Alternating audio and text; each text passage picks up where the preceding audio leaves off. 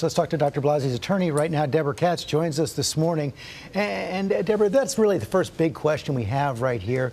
Why didn't your client come forward earlier?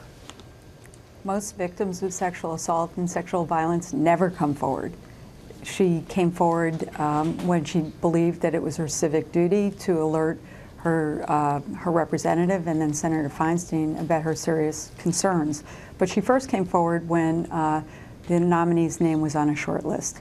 And she came forward then because she was very concerned, and she had information about serious misconduct that he engaged in when he was in high school that she thought had a significant bearing on his character and fitness. Yet over the course of the summer, it's my understanding that Senator Feinstein and others several times said, can you please go public with this, yet she refused. Why go public now?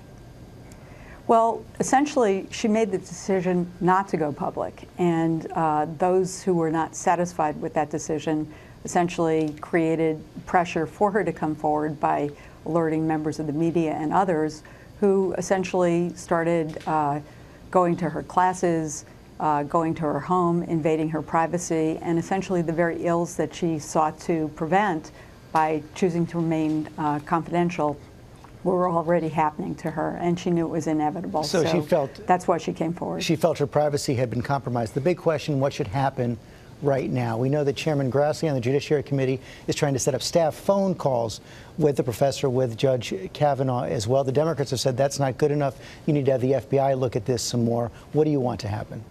Well, it's not clear what the Republicans are saying. I was listening to some reporting this morning saying that they're going to fight this tooth and nail, they're going to grill her. That's hardly an effort to get into a fair and thorough investigation of what has occurred. That's a very intimidating statement, and it really is designed to scare her and make her not want to come forward. She's willing to cooperate. What she's not willing to do is to be part of this bloodletting that happens in Washington.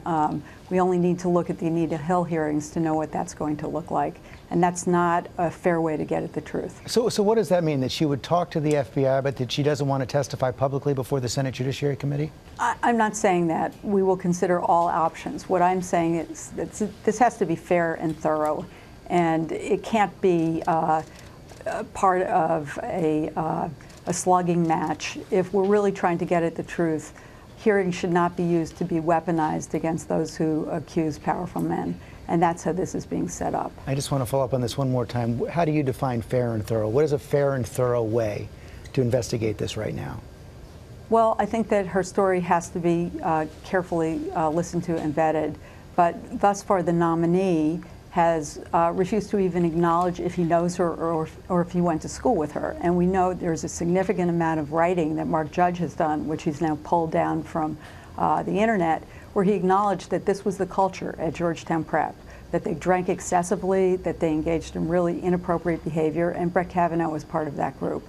So there's a lot that the FBI can be looking at in addition to taking a statement from my client. Does Dr. Blasey believe that Judge Kavanaugh is fit to serve on the Supreme Court? I think Dr. Blasey believes that he attempted to rape her when she was in high school, and that bears on his fitness and character. Deborah Katz, thank you for your time this morning.